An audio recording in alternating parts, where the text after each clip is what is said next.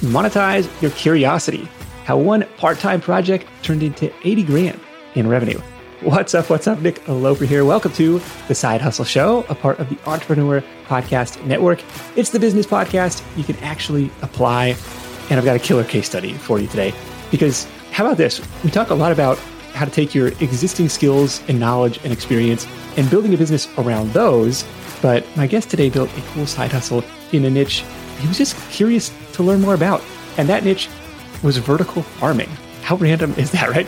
So stick around to learn how he quickly built a name for himself in the space, despite not being an expert there, and how he earned thousands of dollars before there was any audience at all. From the Vertical Farming Podcast, Harry Duran, welcome to The Side Hustle Show. Nick, thank you so much for having me on. It's an honor to be here, having known you and crossing paths in the world of podcasting for so many years.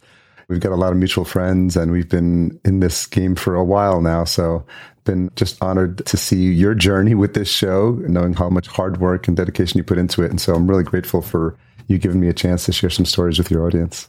You bet. So we should mention, so I probably first met Harry 2014-ish, maybe almost 10 years ago.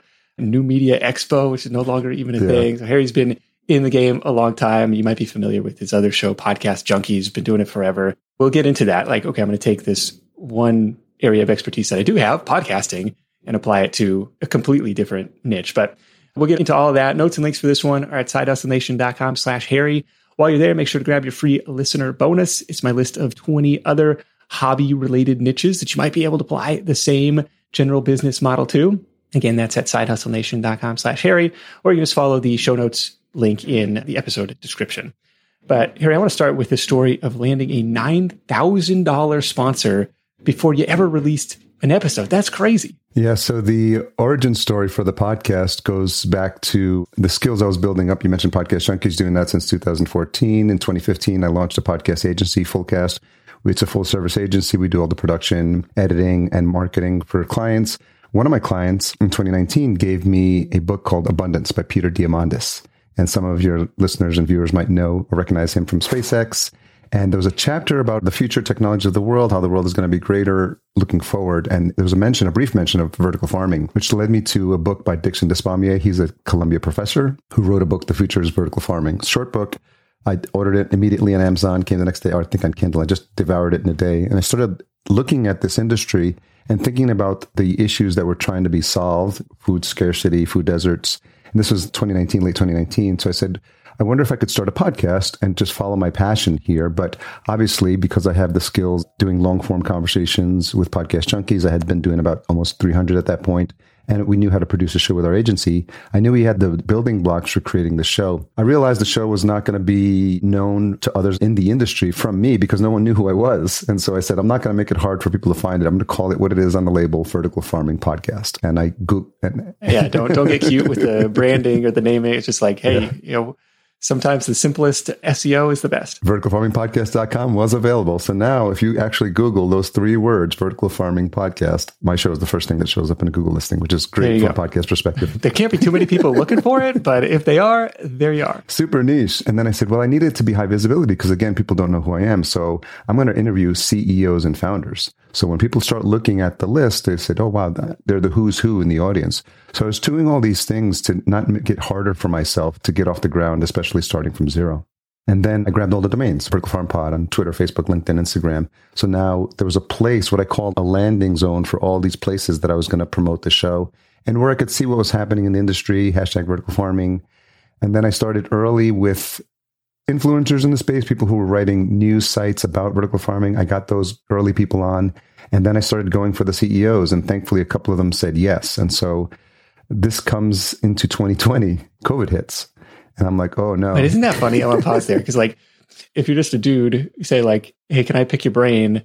Calling up some random CEO or cold emailing them and be like, who are you again? Like, no, I'm not taking your call. But if you say, I have the Vertical Farming Podcast and you are clearly a leader in this space, would you give me an hour of your time? All of a sudden, it's like, it kind of flips that conversation. And they're flattered by that invite in a lot of cases. And it's a chance to talk about what they're doing and hammer home their agenda. I think it's really cool. I think what a lot of people overthink sometimes is this idea of reaching out to people and saying, oh, this person's never going to say hi. I'm a little embarrassed to ask. They don't know who I am. And the first thing I did is I whipped up Airtable, one of my favorite apps, and I just started dropping in all these companies, vertical farming companies, just doing my research. Who's the CEO? Who's the founder?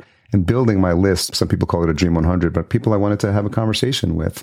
And when I started early, those early conversations, I would say, hey, I'm reaching out to name one, name two, name three, these CEOs. And people would see that. And even though I hadn't actually had the conversation with them, by virtue of them seeing that name, they're like, oh, he's going for like the big names in the space. Once those people started confirming, I would change the language. I would say, I've now confirmed a interview with so-and-so. And then obviously once I started, and stair stepping. Just kind of banking on the name recognition that, people are going to know who those other names were. Okay. And then once those started getting confirmed and scheduled, I said, I've now scheduled an interview. So I just kept changing language. Obviously, once I've recorded 3 interviews with A, B, C, and D. So COVID hits and I'm like, oh no.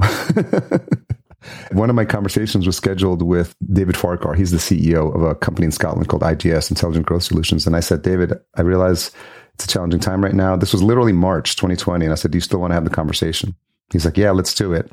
And there's a special time there, as you might remember, Nick, for all the bad stuff that was happening. There was a vibe there where people were really feeling close and connected to each other. We were all going through this together as a planet. And we had a fantastic conversation. And I give credit to the work I had been doing with Podcast Junkies, my ability to have open-ended conversations, be curious with people. Again, I wasn't a subject matter expert, but I have a genuine curiosity in people. So I was asking, how'd you get started? What inspired you? Where do you live? How's it living there? Just having, I always say in a podcast conversation, there's 3 people, the host, the guest, and the listener, singular, like one person listening at a time. And I was conscious of that as I was having this conversation. And then because I'm speaking to the head of the company, I said, hey, David, we're launching this show. It's brand new. It's dedicated specifically for this industry. And I'd love to see if there's sponsorship opportunities available. And he said, talk to my marketing guy. He's in Chicago. So next day or that week, he scheduled a call again because of the vibe, because of the moment. I spoke to Jeff, who's the CMO there, who's since moved on, had a great conversation. I said, Jeff, we're building this show specifically for this audience. I'm curious, how much were you spending at these conferences for these booths that you can't go to and can't attend any longer because we're all in lockdown? He's like, we were spending about $20,000 for a booth. And I was like, oh, interesting. I come from a marketing background, Nick. I worked at E-Trade and JP Morgan Chase. I was in corporate marketing for over 20 years. So I'm kind of familiar with the idea of how marketers think. And I said, well, what if we created this platform specifically for you to promote this business? And in my mind, I did some simple math. There's no science about it. I said 20, half of 20 is 10, and single digits sound better than double digits. So I said $9,000. A little bit arbitrary there. It was just kind of thinking on the spot. And I said, for $9,000, you can sponsor the entire season. For me, a season is a quarter, 13 weeks in a quarter. Again, coming from that corporate marketing background, that's how marketing teams and departments think about their planning and budgets. And he thought about it for a couple of minutes. And he's like, yeah, let's do it. So here's the punchline or the kicker. I hadn't even released an episode yet. So that was an amazing aha moment. Like I was like, whoa, this is nuts. But I could see how they were thinking about this ability. And again, there was some surplus marketing dollars there that had to be put to work. But it's just a matter of really thinking about how can you best serve these companies in a way that they may not be served by some of their other marketing platforms. Yeah, recognizing that this guy has got budget to spend and he's not going to be able to spend it in the way he's used to. So coming in with kind of an innovative alternative angle. And hey, you're going to be the headline sponsor, front and center on this whole platform.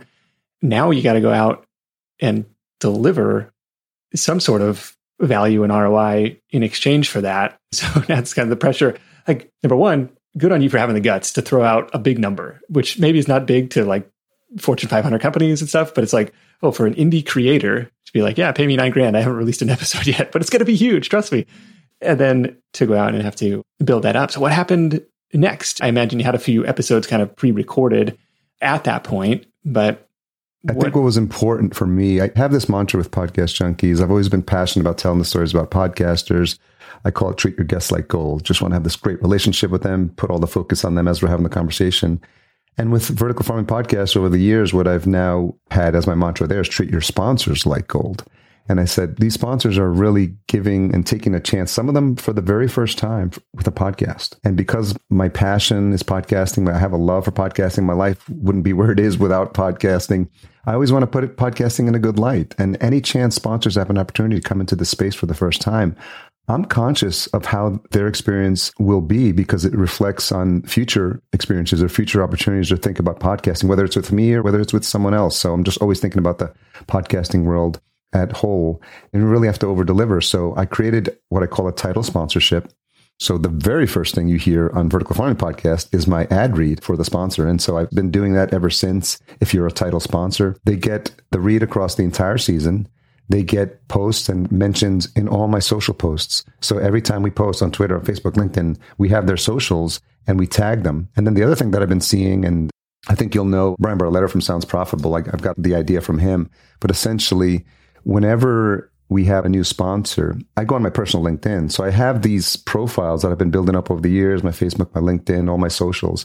And on LinkedIn, I'll make a big post. I'll say, thank you so much to IGS for sponsoring this first season of the Vertical Farming Podcast. And I tell a little story about them. I give a little blurb about them. So everything that I'm doing is always promoting the sponsor. And I go overboard and make sure I talk a lot about them. I delivered a talk about what we're talking about here at Podcast Movement last year.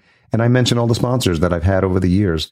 I mentioned IGS Now, and I mentioned Ceres Greenhouse Solutions, Freight Farms, Indoor AgCon, all these companies that I've mentioned. Whenever I get an opportunity to talk about a sponsor, I talk about it because you never know who's listening, you never know who's watching, and you never know, you just have it as a habit. You just go out of your way to over-deliver every time you build those relationships with sponsors. Yeah, it's some credibility to say, look, I've built podcasts before. It's what I do in my full-time business. And even if I don't have a ton of social following on these new vertical farming accounts that I have claimed and kind of established to set them up, but I do have a personal following that I've been building up for several years. And so I'm going to use all of these assets that I have. And I want to draw a contrast to podcasting as being the medium of choice here, because it's one of these where it's really slow and kind of a grind in a lot of ways to build up that audience. But you kind of flip the revenue model on its head. Well, I'm going to get paid upfront to do this stuff versus I'm going to build a niche site or an authority site about vertical farming. And in your case, not being from agriculture or being a part of the industry, really, it's like the amount of research and stuff, you probably would have had to go out and do these interviews anyways. You might as well get paid to do them. And it's really interesting is even in that, you were playing the long-term SEO game. I'm trying to rank these articles, do all this keyword research, and it might be months or years before you ever get to the same revenue target. I think that's really interesting. But give me a sense of the audience size. Even today, it's not huge, is it? No, it's not a big audience. We get typically about 2,000-ish downloads per episode. So if you're using the CPM model, traditionally it's cost per mil, and the mil is 1,000. I'm sure most of your listeners know this already. That's $25 typically. So if I'm getting CPMs of $25 on those downloads, we're talking $50 an episode times 4 episodes a month. That's $200. So, and then let's say extrapolate that out to the 3 months, and then I'm getting $600. Yeah. And so it's really interesting by going super niche. And my guess is these companies kind of have a B2B play to it where they're not trying to sell like a backyard setup. A new customer to them is worth quite a bit. Is that what I'm getting at or what I'm kind of understanding? Yeah. Exactly. The other thing I did is there's a site called Crunchbase, which I love. It talks about how much companies are getting invested in. And I love it because, again, I was doing a lot of research. So again, Airtable is my friend. I was creating these profiles of these companies and I was seeing who the CEO was, what their LinkedIn was. I was doing my homework before I even made that first outreach. And then Crunchbase lets you know which companies have received funding. So in my mind, the logic there, Nick, was to say, if these companies receive their A round, their seed round, typically millions of dollars, couple of $1 million, even $500,000, quite honestly, the first spend and the first outreach is going to go to marketing.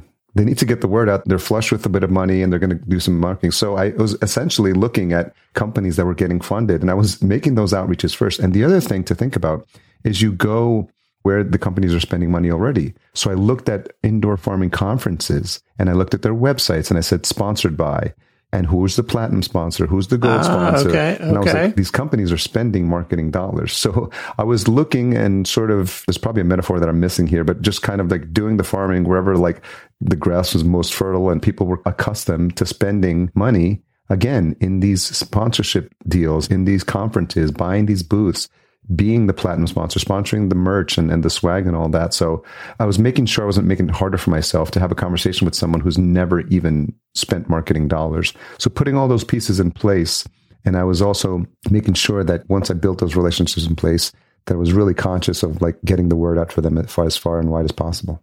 Yeah, Crunchbase is a fantastic resource. We've had people mention it on the freelancing side, like, oh, I want to be a freelance writer or freelance fill in the blank skill. I'm going to go after these companies that have money in whatever particular niche I want to specialize in. Or in affiliate marketing. We had Fin versus Fin. These guys were reviewing direct to consumer brands. And that was one of their strategies, to be a first mover. If we can be the first person to write this article about up and coming company A versus up and coming company B, almost by virtue of being the only, like we're going to rank really well for that and start to try and build a defensive moat in SEO around that. And on top of that, hey, you just received all this funding. Have you ever thought about performance marketing or affiliate marketing? What do you typically spend to acquire a new customer? Oh, we can work with that. Let's see, how do we plug that in? Yeah, Crunchbase, fantastic resource there. And then just being intentional and following the dollars in a lot of ways. Like, well, people are spending money in the space. How do I find them? And seeing who's sponsoring these conferences. I love that. Or who was sponsoring these conferences pre-pandemic. And like, hey, you might have some idle budget, but we're out here. We're a viable avenue for you. We'll be right back after a word from our sponsors. As your business grows, the last thing you want to be spending your time on is handling payroll, employee benefits, time off requests, and everything else that comes along with managing a team. Let our sponsor, Gusto, take these tasks off your plate. Gusto is the intuitive, all-in-one payroll, benefits, and HR platform for growing businesses. With Gusto, most customers are able to run payroll in 10 minutes or less, and Gusto helps with the hard stuff too. Filing payroll taxes, compliance, new state tax registration, and more with a simple, modern interface. Whether your hardworking team is in person or remote, employees or contractors, Gusto makes it easy to support them and keep everyone on track. Join the more than 200,000 new and growing businesses that are using Gusto to build a great workplace for their employees. Right now, Gusto is offering Side Hustle Show listeners 3 months free at gusto.com/sidehustle. Get easy payroll, benefits, HR, and a happier team. So go to gusto.com/sidehustle. That's gusto.com/sidehustle for your first 3 months free. Gusto.com/sidehustle. Big thanks to Gusto for sponsoring the show. Did you know that roughly half of Side Hustle Nation hasn't started their side hustle yet? If that's you, I get it. Starting and building a business is tough. It takes more than just an idea. There are tons of moving parts, and it's a bit like trying to assemble your airplane in the middle of takeoff. Thankfully, our sponsor, Taylor Brands, is helping Side Hustle Show listeners make that leap and make it all a lot easier. Their comprehensive platform guides you through every step, making sure you have everything you need all in one place. Think of it like your behind-the-scenes partner for things like LLC formation, licenses and permits, getting an EIN, setting up your business bank account, bookkeeping and invoicing, insurance, logos, trademark protection, and a lot more. Taylor Brands helps you handle it all seamlessly. And to get you started, Side Hustle Show listeners get 35% off Taylor Brands LLC formation plans when you use our link. That's taylorbrands.com/sidehustle. Taylor Brands, like a tailor for your clothes, TAILORBRANDS.com/sidehustle. Start your business journey today with the help of Taylor Brands.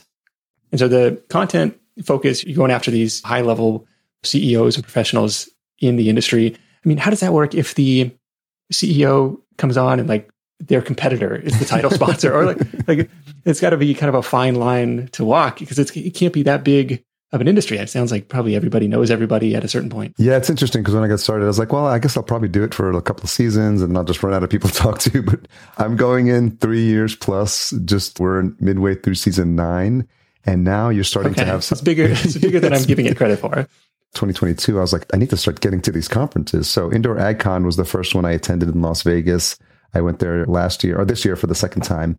And then what's interesting, once you have this platform, Nick, you start to build these relationships. So I reached out to the team. I said, hey, I'd love to attend. Is it possible you can comp me a ticket and then I'll do an ad read. So I have this great sponsorship package that's available at different tiers. And later on, when I share resources, I'll provide a link for your folks to download and check it out. And they can even duplicate it because I use Notion. That's one of my favorite tools for this. The Notion page is a great sponsorship we've built. And what I did was made sure I priced it so that the individual episode cost was very high, cost prohibitive. So I think it was like $800 or something like that if you do the math, or 1,000 or something, because I'm discouraging them from just doing one-off. As you know, I'm sure your listeners know, it's this age-old adage of like, you have to hear a product mentioned 10 times, 12 times. I don't know what the new number is, but essentially right. You have to hear it, and you have to hear it in the voice of the host. So I was conscious of that. And I said, look, it's better if you just build this over time. IGS was my first sponsor, Sears Greenhouse Solutions. And then I landed a sponsorship with a company called Cultivated. And they're a farm broker, and they help companies get into the space. And what's interesting is the CEO of that company, Eric Levesque, he heard me interview Nate Story. He was the CEO of Plenty, very big name in the space. And so, again, by virtue of having that CEO be visible, Eric found him. He comes to me. They were just getting started, and they took a shot with like investing with me in terms of a sponsorship. They were sponsored for 4 seasons. And the beauty of these sponsorship deals is that as they start to wind down, the season winds down, you give your sponsors first right of refusal. Say, hey, look, I'm going to start having conversations again with new sponsors for the podcast, but because of your loyalty here, we'd love to renew for you, re-up for you at a discount. You can figure out what makes sense. And I remember having that conversation with Eric, and as they had gotten the first season, they essentially re-up for 2 seasons. And he said, we're not giving this up. He's like, to be honest, he's like, people come to us and say, we heard you on the podcast. And as you might imagine, for a podcaster to hear that about a relationship with a sponsor, that's like gold. And I was like, well, it's amazing.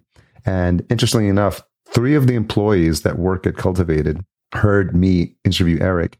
And one of them was in the process of getting hired. 2 of them hadn't heard of Cultivated, and they essentially reached out to Eric, and they eventually reached out and say, we want to work with you. And they got hired because of the becomes a recruiting arm, a marketing arm for employees too. Because of the podcast. And then the general feedback, because I get this question a lot. How are you speaking about a topic that you know nothing? Obviously, I know something a bit more about it now than I did 3 years ago, but it's just being curious. It's just human to human.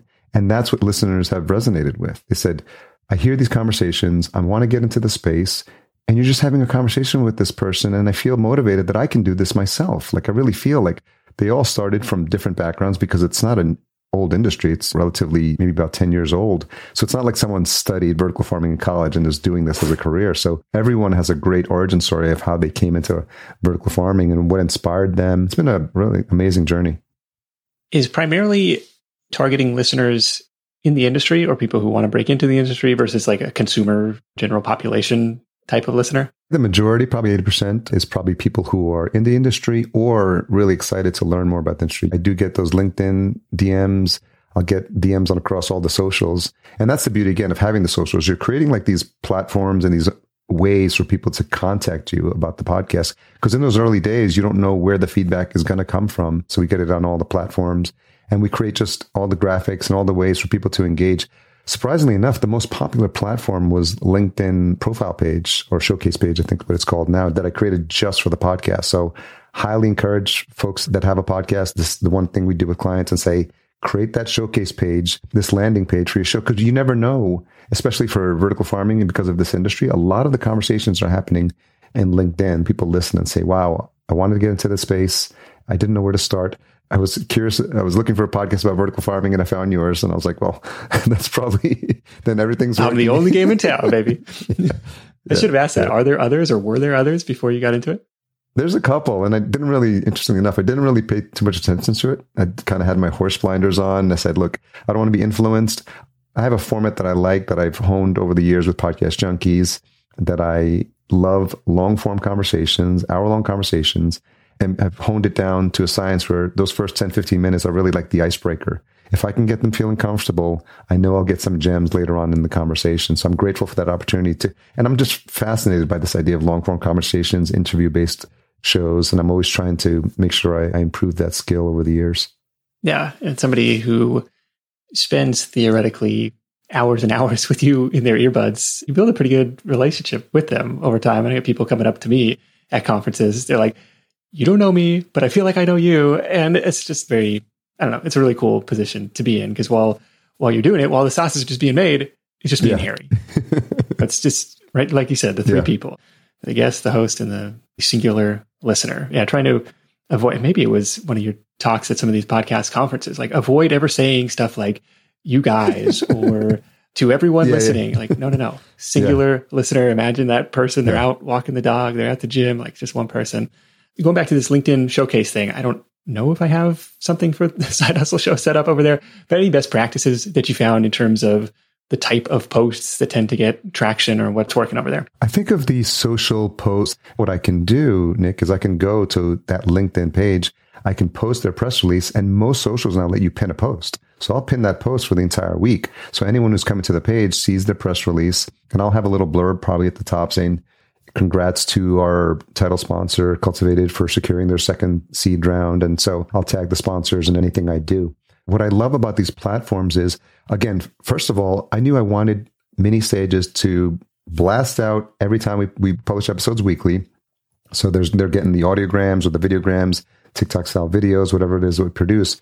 And they're going on Twitter, they're going on LinkedIn, they're going on now YouTube, they're going on Facebook. So all of these platform, many little stages that I've created for the Vertical Farm Pod, and the LinkedIn page is the same. Do any of those drive meaningful listenership, like the audiograms and the short form stuff? It's hard to measure, and you and I know this very well, to track where all these listeners are coming from. But what I'm looking at also is how many likes I get, how much engagement I get on the actual posts. So I can see that people are engaging with the posts. And I think it's more of a brand visibility that's happening across all the platforms. And so people are reminded. And I'm reminding them wherever they are. So even if they only use Twitter, we're posting on Twitter. Even if they only use like LinkedIn, it's there. And I wanted to sort of be top of mind for them. The other thing that I did is I was thinking about this broad term because I said, I'm going to create a niche. He talked about how people start with a newsletter sometimes. But I secured vertical farming jobs. I secured vertical farming weekly. We've now got a website. We've got CEA.events, and CEA stands for Controlled Environment Agriculture. So I was thinking really ahead, where can I create platforms to promote this? So I even created a LinkedIn group called Vertical Farming Community. It's on LinkedIn now. And I'm creating these places. If you go to verticalfarmingpodcast.com, shout out to Podpage. We use them for our podcast website. It just makes things incredibly helpful because I don't have to worry about creating a post every time an episode goes live. They read the RSS feed and it posts there. But at the top, you can hit a sticky banner and it says Vertical Farming Community. And if you click it, it takes you to a Notion page and shows you all the ways we can engage with us. One of them is the LinkedIn community. Again, I'm just creating these, I'm looking for places where I can promote the episode. Vertical Farming Weekly is a weekly newsletter. Essentially what it is, I've got a part-time editor, Natasha, who helps me. I put out a call on the podcast. I said, hey, we're looking for a new editor. And someone who's a listener for the show, she's like, hey, I've been listening to the show. I'd love to help. She lives in the UK, and now she's the editor for my newsletter. And essentially what it is she pulls 10 headlines from the world of vertical farming. We use Beehive for our newsletter, posts them on there. But at the bottom, it's the weekly episode. It's every episode that we publish. So again, that has about now 1,500 subscribers. So I'm using all these platforms to promote all these. It's sort of like a circular reference. Wherever I can find or create a platform to promote the other thing, it's all this cross-posting, and all that creates like this lift and visibility of the show. Yeah, nobody is going to be remotely interested in vertical farming without finding you. That's kind of how I look at it. Like, you don't have to start this way, because I think it's kind of intimidating to say, well, I got to have 10 different platforms and the newsletter and the LinkedIn and the TikToks and the Instagrams and all this stuff. But eventually you can get there and you can say, look, if you're searching vertical farming anywhere, you can't miss me. And we had John Haas. I remember this episode from like probably 8-9 years ago. And he was doing this in nursing. And he eventually bought, I think, nursing.com.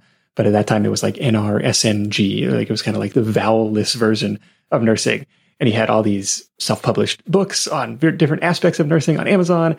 And he had the website, and he had the app, and he had the YouTube stuff. And he had like all this, like he was casting this really wide net to dominate in that niche. And it sounds like you're going about and doing the same. I want to circle back to the media kit really quick. There's a shorthand URL for that Notion page. Do you mind sharing that? I think it'll redirect if it's verticalfarmingpodcast.com/sponsor. I have created a short URL as well. I'm a bit of a social media nerd. So I secured vfpc.st, which if you look at it, looks like Vertical Farming Podcast. It's really shortened. So vfpc.st/sponsor.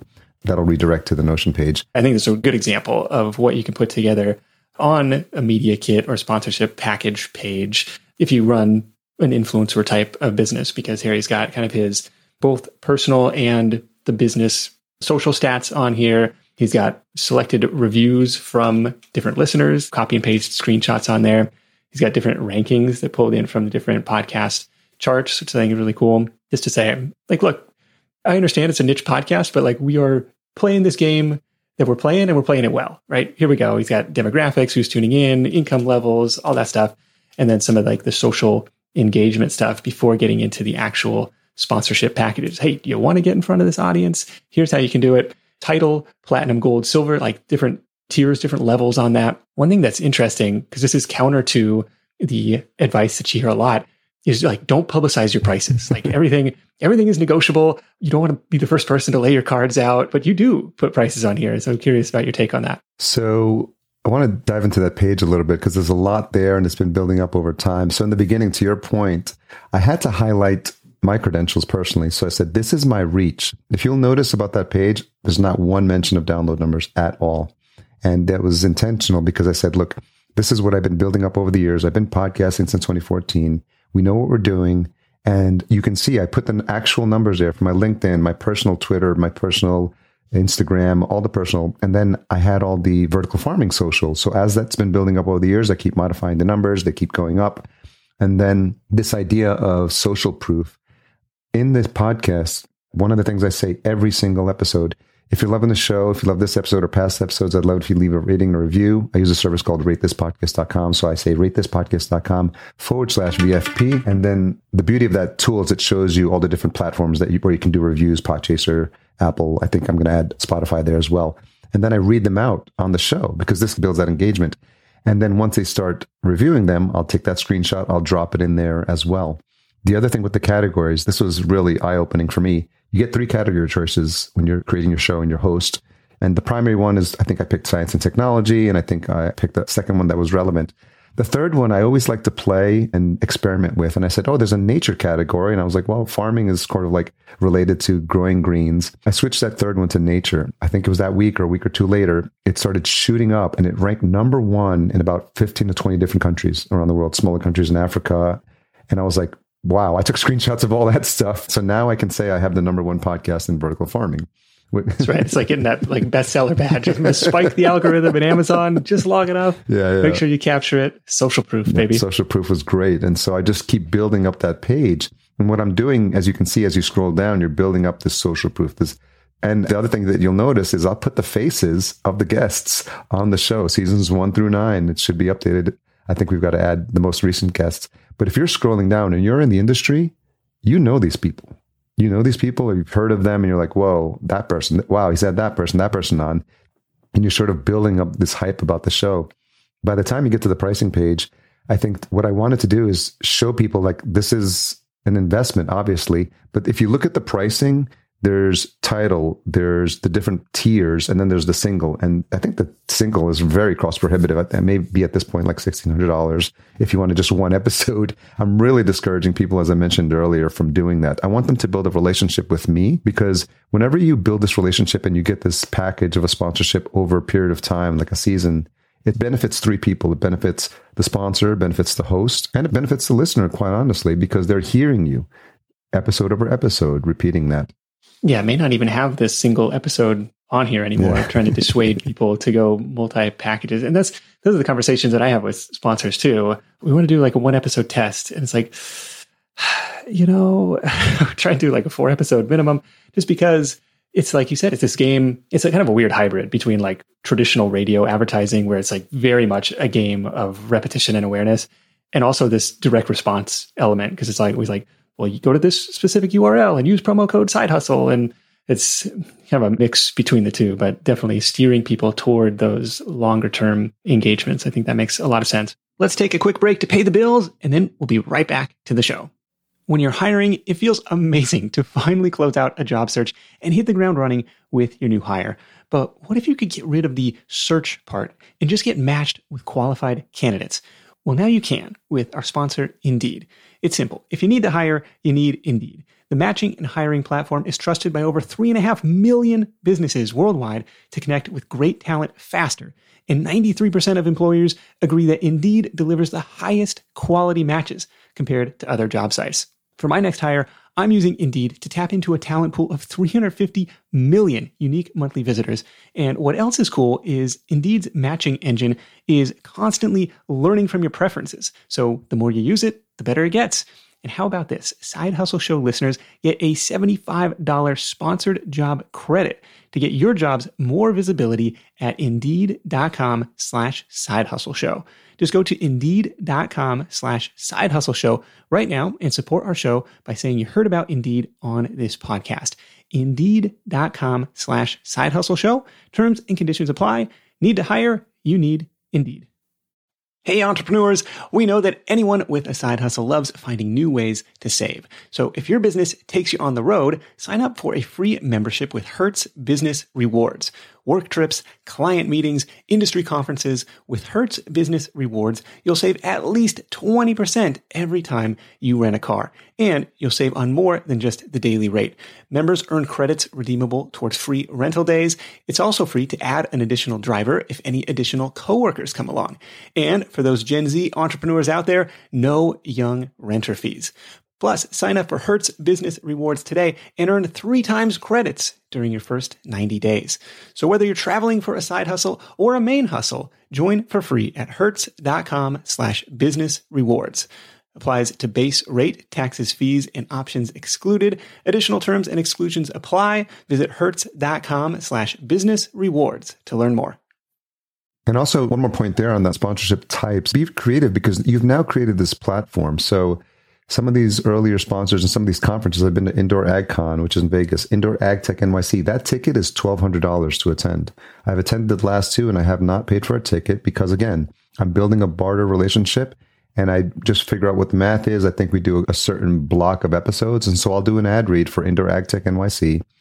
Some sponsors like Indoor AgCon, they gave me a code to use. So I use VFP code. I get $100 off every ticket that was sold through that code. And I think I made an extra $600 because people were using the code to buy their conference ticket. So in addition to whatever they paid me for the sponsorship, I didn't pay for the ticket for the event and I was making a deal with them. So as I build those relationships over the years and their conference gets bigger, I'll add that. I'll maybe say, maybe it's a $4,000 to book the sponsorship, or maybe it's a higher percentage of the ticket sale. So just be creative. Don't try to limit yourself because once you have this platform, and an ad read is a really powerful thing and a really powerful vehicle to get the word out for these shows. And so it's really been interesting to see the different ways that you can be creative with the sponsorship. Yeah, and this may be a hack really for any niche that you're in, is approaching these events. And oftentimes they have a certain number of passes allocated to media. And if you could say, yeah, I'm a media business, I have a podcast, or I have a YouTube channel, or I have a blog, and you could kind of raise your hand and say, I'd like to come to your event and cover it. And sometimes they'll comp your ticket. Sometimes they'll comp your hotel. Like there's different ways to go about that. So I think that's a cool way. And then really put names to faces and kind of be part of that community. But we mentioned the sponsorship side. Is there any other revenue streams for this thing? I mean, you mentioned the job board a moment ago. I'm curious what else is going on there. So it's interesting because I thought there may be some opportunities with the job board. So that hasn't really taken off yet. But I think I'm always creating and thinking about ways that people can engage. So what's been happening recently is obviously I've built relationships with other people who are media in the space. So there's a popular newsletter called I Grow News. And we've just been building relationships over the years, so much so that every time they publish a weekly newsletter and they cover the entire CEA industry, controlled environment, agriculture, my show is there. So he shows my podcast and the artwork. He just pulls it. I don't even have to send it to him. So he's pulling it. So every week now on I Grow News, I'm being promoted on their page. And so we've been building such a good relationship. So we're having some conversations about ways we can work together and maybe build a media group or something like that. So still early days with some of that. And that's in the works, but that opportunity wouldn't have happened if I didn't have this opportunity or this platform that is synergistically aligned with what they're doing because they're trying to get the word out about everything that's happening in this space. So it's interesting. And then the other option that's happened recently is also I'm meeting a lot of startups in this industry. I'll go to these conferences and they usually have a part of the pavilion set up for people that pay a smaller amount. You probably see these at podcasting conferences, like a little table that's just like, hey, a smaller price. You don't have to pay for a full booth. I start having those conversations. I meet those people. I get them on the show. That's the first thing. Some of these companies, they're so small, they don't have a marketing team. So because of my marketing background, I'm now having conversations with them about maybe possibly helping them for an equity percentage of their business to come in as a fractional CMO or just help them because of all they see what I've done with the podcast. They said, obviously, we know what you're doing from a marketing perspective. We don't, and we need help. Our specialty is in like the business and the farming and all that. So it's just being creative. Like, where else can I add value and where I can contribute my time? And it's a longer play, obviously, because you'll have to do something vested with them and over time so they continue to add value. But you really over-deliver in those first few conversations with them. They really get excited about an opportunity to work with you in a way that's helpful for them because they don't have the money to hire like a full-time CMO. Yeah, I think that's kind of a cool place to play if you have the time and bandwidth to do it, because you need really only one or two of these things to hit, and have my fractional ownership, my equity stake in this company all of a sudden is worth a lot more than the $200 an hour or something I might have charged as a marketing consultant. In terms of growing the listenership, anything else that you found effective? Because now you're obviously really well established in this niche, but anything that you found effective to get traction early on? I think what we're going to start to do is start to build relationships with some of the other more established people who have been in the space, because while vertical farming is new, greenhouses and that technology is not new. It's decades old. They've really perfected a lot of things that are going well, but they speak about the entire industry, including vertical farming. So I'm looking for ways to build partnerships with them, placements on their site, doing small buys of banners on their site to see which ones get the most traffic. I was actually on a traditional agriculture podcast recently where they're asking me, tell us about this vertical farming thing. And it was like a weird moment because I'm like, well, I'm now a spokesperson for vertical farming, but I was able, because of conversations that I had, osmosis, whatever you want to call it, to just at least speak intelligently about what I've been learning in the space. Because obviously we know the best place to find a podcast listener is on another podcast, looking at opportunities to speak about what's happening in this space. And just having that position that I have of a sort of a spokesperson in the space and treating that with respect and making sure I speak intelligently on this topic. Yeah, it's just hard to find other agriculture podcasts, other vertical farming podcasts to go out and guest on. Like, obviously, you can go on business podcasts to tell the story. Like, that's cool, but that's a challenge to go out and grow that. So I think these different partnerships definitely make a lot of sense there. Yeah, and also when I'm at these conferences now and some of these partnerships, some of these, when I recently went to Vertifarm, that they built a booth for me as well. So it's now really thinking about, I have the space. What can I do creatively to make sure that people who are there, that's an audience dedicated to this. There's people obviously at the conference who didn't know about my show, so they're learning about it, and I'm getting listeners from there as well. So I think want to make a conscious effort, whether it's postcards or something that I literally can make a partnership. If I'm already making a partnership with the sponsor, I have that direct one-to-one relationship. I'm going to be like, hey, if you're giving out a bag, like drop a postcard for my show in there. And I wasn't like thinking that as much because I was just getting to know people there. But I have to really be conscious of like, hey, I've got a captive audience that's there. And then also putting myself a little bit out of my comfort zone, but saying, hey, would you like me to moderate a panel? Which is what I did in Germany. I moderated 2 panels and I was just like introducing myself and said, I'm the host of the Vertical Farming Podcast. And so really beginning to think about ways where I can show my visibility in this space in a way that builds off what I've already done with the show. Yeah, always thinking of, well, where are my target listeners already hanging out? Super obvious. They're hanging out at these events. Yeah, that's a fantastic place to go out and meet them. I remember our mutual friend, Dr. Ryan Gray, would either have his little postcards. You go to these pre-med events and talk about the pre-med podcast or whatever. He's got like 6 or 7 different pre-med themed podcasts or med school prep type of shows. But yeah, trying to like, hey, where are these students hanging out? These are my target listeners. I got to figure out how to get in front of them, make it easy for them to get this on their device. And I think he had QR codes, or even it was like, hey, give me your phone. I'll show you how to download this. It's like there's still like that barrier to entry into the podcasting world. But when I go back to your point about now people are inviting you to speak about vertical farming. And isn't it interesting how this authority tends to rub off? And that's what I found, at least in my case. I felt like I thought I knew a decent amount about side hustles and I had my own experience in building a side hustle business. But after 10 years, and talking to hundreds of different entrepreneurs, like, oh my gosh, I knew nothing when I was getting started. But the authority tends to rub off and you become the go-to person in that space. I think that's really cool, even if you didn't have that pedigree or you didn't go to school for that and that wasn't your previous career. I think it's really important to just have an open mind when you're having these conversations and then really hear what these CEOs are saying. A lot of times they're more nervous sometimes about coming on the show because they're like, all your guests, they sound so professional. I'm like, we do a great job of editing. We cut out the ums and ahs. I want to make them sound good too, because a lot of times they're nervous. And there's several CEOs, surprisingly enough, who've never been on a podcast. And I was just like, whoa, I have to like make sure they have a great experience and I'm holding their hand through the process and I'm letting them take breaks. And we just make sure when we do the edit that they sound and they look good, because I feel like a responsibility now to showcase this industry and also showcase the people that are doing great things in this space as well. Yeah, for sure. What's a day in the life, if there is such a thing, is I've got to imagine that the hourly rate for this is pretty high. It's like, okay, I do a weekly show and then I got to do the social stuff related to it. But then I'm running this other business. Like, it seems like a part-time thing. What I think is really important, and this is something I learned from Podcast Junkies, is to really block off that time for availability for podcasts. And so we use a tool called SavvyCal.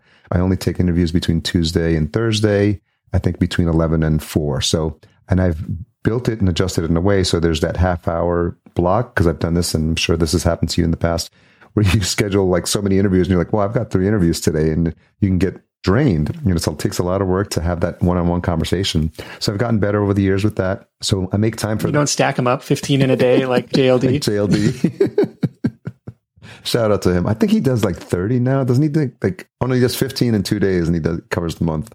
That was take the rest of the month off. Yeah. That's intense. Yeah. I'm not at that level yet.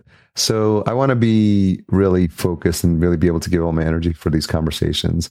And so when I blocked out the time, I typically will have 1 or 2 that makes throughout sense. the course of a week. It's got to be a pretty good hourly rate. Yeah. And so I have the 1 or 2 scheduled throughout the week. And we always try to stay ahead, maybe 4 or 5 episodes ahead. And so once the interview is complete, then thankfully, because of the agency, I have my team do the editing, the audio, the video, they write the show notes. So we're prepared. And then what they send me is, prior to the episode getting published, there's a whole Notion page again that I use for my guests. And I'm saying, hey, Nick, thank you for being on the show. Here's all the media we created to support the show. Here's some text you can drop into socials. And you'd be surprised, Nick, how many times the actual verbiage of the text that I wrote out shows up in a social. I'm like, oh, cool. You just cut and pasted what I had there. And again, I never want my guests to be working harder to promote a show because they already gave me an hour of their time. So here's the beauty again. You're sending this email to the CEOs. And what do? They're like, great, Harry, we'll just send this to our marketing team. And they send it. Just hit forward on this. They forward it to the marketing team. And then voila, they start showing up on all their socials. And the one thing that I've been doing more of in Instagram. It would be cool to get access to their newsletters too. If they have email databases like, hey, our CEO was just featured on the Vertical Farming podcast. It's happened. And I put a little blurb at the top of that guest page, and I can include a link to the most recent one as well. We've also shown you can get more visibility if you put it in your newsletter as well. So we see some companies doing that. But it's just interesting that you go overboard and you give them all this information, because they really appreciate the fact that they don't have to work harder to promote it. And in Instagram, what I think is cool, we've been doing recently, you can add someone in. I think this is only on mobile, but when you're creating this vertical post that we create, this TikTok style with like the karaoke wording, you can add a collaborator. And this is pretty cool, because if I add you as a collaborator, you'll get tagged and you'll get a notice on your phone. And if you say, Harry added you as a collaborator for this post, all you do is hit yes. It shows up now in your feed right away. And that's been pretty cool. And I've been making a conscious effort to do that more. So now I'm just making sure, and this is part of the process when we sign up guests, not only do they book time, but immediately after they book time on using SavvyCal, it redirects them to a page that says, now give us all your information, headshot, socials, all your social accounts. And so we have that ahead of time. So when it comes time to producing, we know which profiles we're going to be tagging. And that just does so much to spread the word of what we're doing. And the guests appreciate it. The marketing teams appreciate it. And it's so nice to see it show up on these other companies' social accounts. Yeah, make it easy for them to promote, and just, I appreciate that too. But can we give a shout out to Harry for dropping all these cool tools like SavvyCal, like Notion, like Captivate, like Podpage, like ratethispodcast.com. Like, we always love hearing what tools and tech that other people are using. So I think that's really cool for sharing that. What surprised you the most over the last 3.5 years of doing the show? I think what was interesting for me is how I went from zero visibility in this industry to now being seen as someone that's respected, that people are coming to for guidance on the industry, and that people want to come to me to partner with projects on in this industry. They're asking me to participate in their events. And it's interesting because I came at it from a perspective of like an outside observer and a fan of something that I wanted to learn more about. But now over the years, it's been 3 years, 110 episodes. We're about to launch season 10 in a couple of weeks. And now I sort of take more of a position where I'm a spokesperson now, whether I like it or not, as long as I continue doing this for vertical farming. And so I don't take that lightly. Yeah, I'm just doing the math on 110 episodes divided by, or maybe the other way around, but 80 grand in sponsorship revenue divided by 110 episodes, $700 an episode for a show with 2,000-ish listeners, right? You said like if you were going CPM model, you'd be making $50 an episode. So you got to flip that script. If the audience isn't going to be huge, you got to find a different way to make that happen. I think what you've done is super, super inspiring. So you said, hey, I'm just scratching the surface of this stuff. You keep it going. What does the future hold for vertical farming or the vertical farming podcast? I think it's really partnerships. And I think this idea of being seen in the space from others who are doing something similar. I mentioned the newsletter folks. And just now, I think there's an opportunity there to build this into what you would call a vertical farming or a CEA media group. And that's been pretty exciting. So early days with that conversation, and I'll shoot you an update if we make progress there. But I think it's really thinking, what's the bigger picture? Where's the bigger opportunity? Because if you think about it now, if you deep dive, as with most industries, they have a breakout in what they call a landscape of like the different categories. So in podcasting, it's podcast hosting.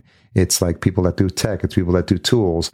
In CEA, there's indoor farming. There's greenhouses. There's AI and robotics. There's a lot of different niches that are in there. And as you might imagine, as a marketer, the brain starts kind of cycling. You're like, well, we could do a podcast just on AI and robotics in CEA.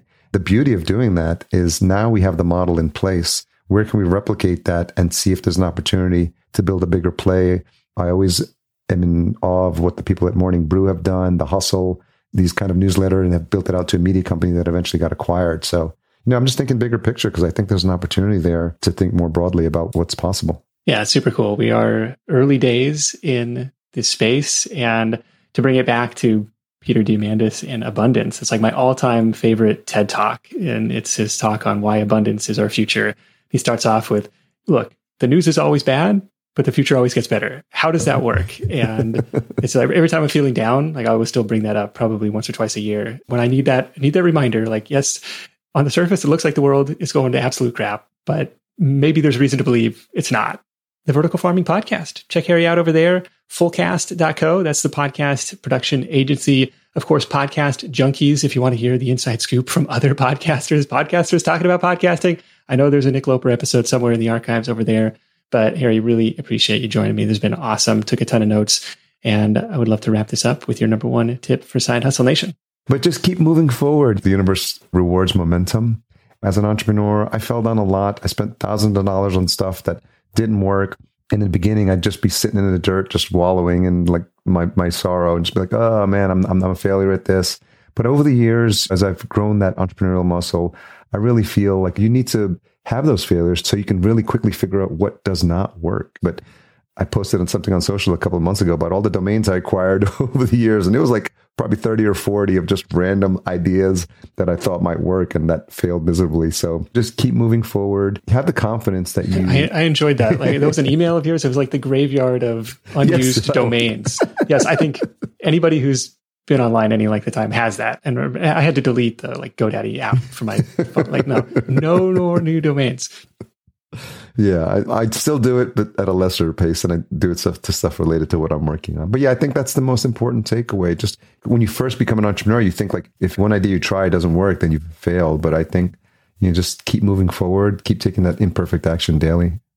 Yeah, I agree with you. Take that imperfect action. And just a couple notes that I want to hammer home is like, it really is possible to build a name and a reputation for yourself in a space that you don't have that preconceived expertise in, where you can just play the curious bystander and like, I want to learn more about this. I don't know. I'm not the world's foremost expert about this, but I want to talk to people who know more than me. And by virtue of doing that over the course of several years, like it starts to rub off. And the second thing is, if you're considering a niche, think about, is there a way to make this a B2B thing? Because obviously that's where the dollars are really, really flowing. Certain brands are trying to reach mass consumer markets. But if a company is willing to drop $9,000 on a podcast that doesn't exist yet, like they've got to be selling something high ticket, right? If you can find those opportunities and use all the tactics that Harry mentioned to find out, well, who's spending money in this space and how can I be of service to them? How can I provide a platform for them and do it in a wholesome and value-added way? I think that really makes a lot of sense. So again, notes and links are at sidehustlenation.com/Harry. Lots of links in this one. Again, lots of great resources. While you're there, I want to invite you to download my list of 20 other hobby-related niches that you might be able to apply Harry's model to. That's at sidehustlenation.com/Harry or through the show notes link in the episode description. Big thanks to Harry for sharing his insight. Thanks for supporting the advertisers that support the show. We talked a lot about sponsorships in this episode, but it really all does come back to listeners supporting the show through supporting those advertisers. As always, you can hit up sidehustlenation.com/deals for all the latest offers from our sponsors in one place. That's it for me. Thank you so much for tuning in. Until next time, let's go out there and make something happen. And I'll catch you in the next edition of The Side Hustle Show. Hustle on.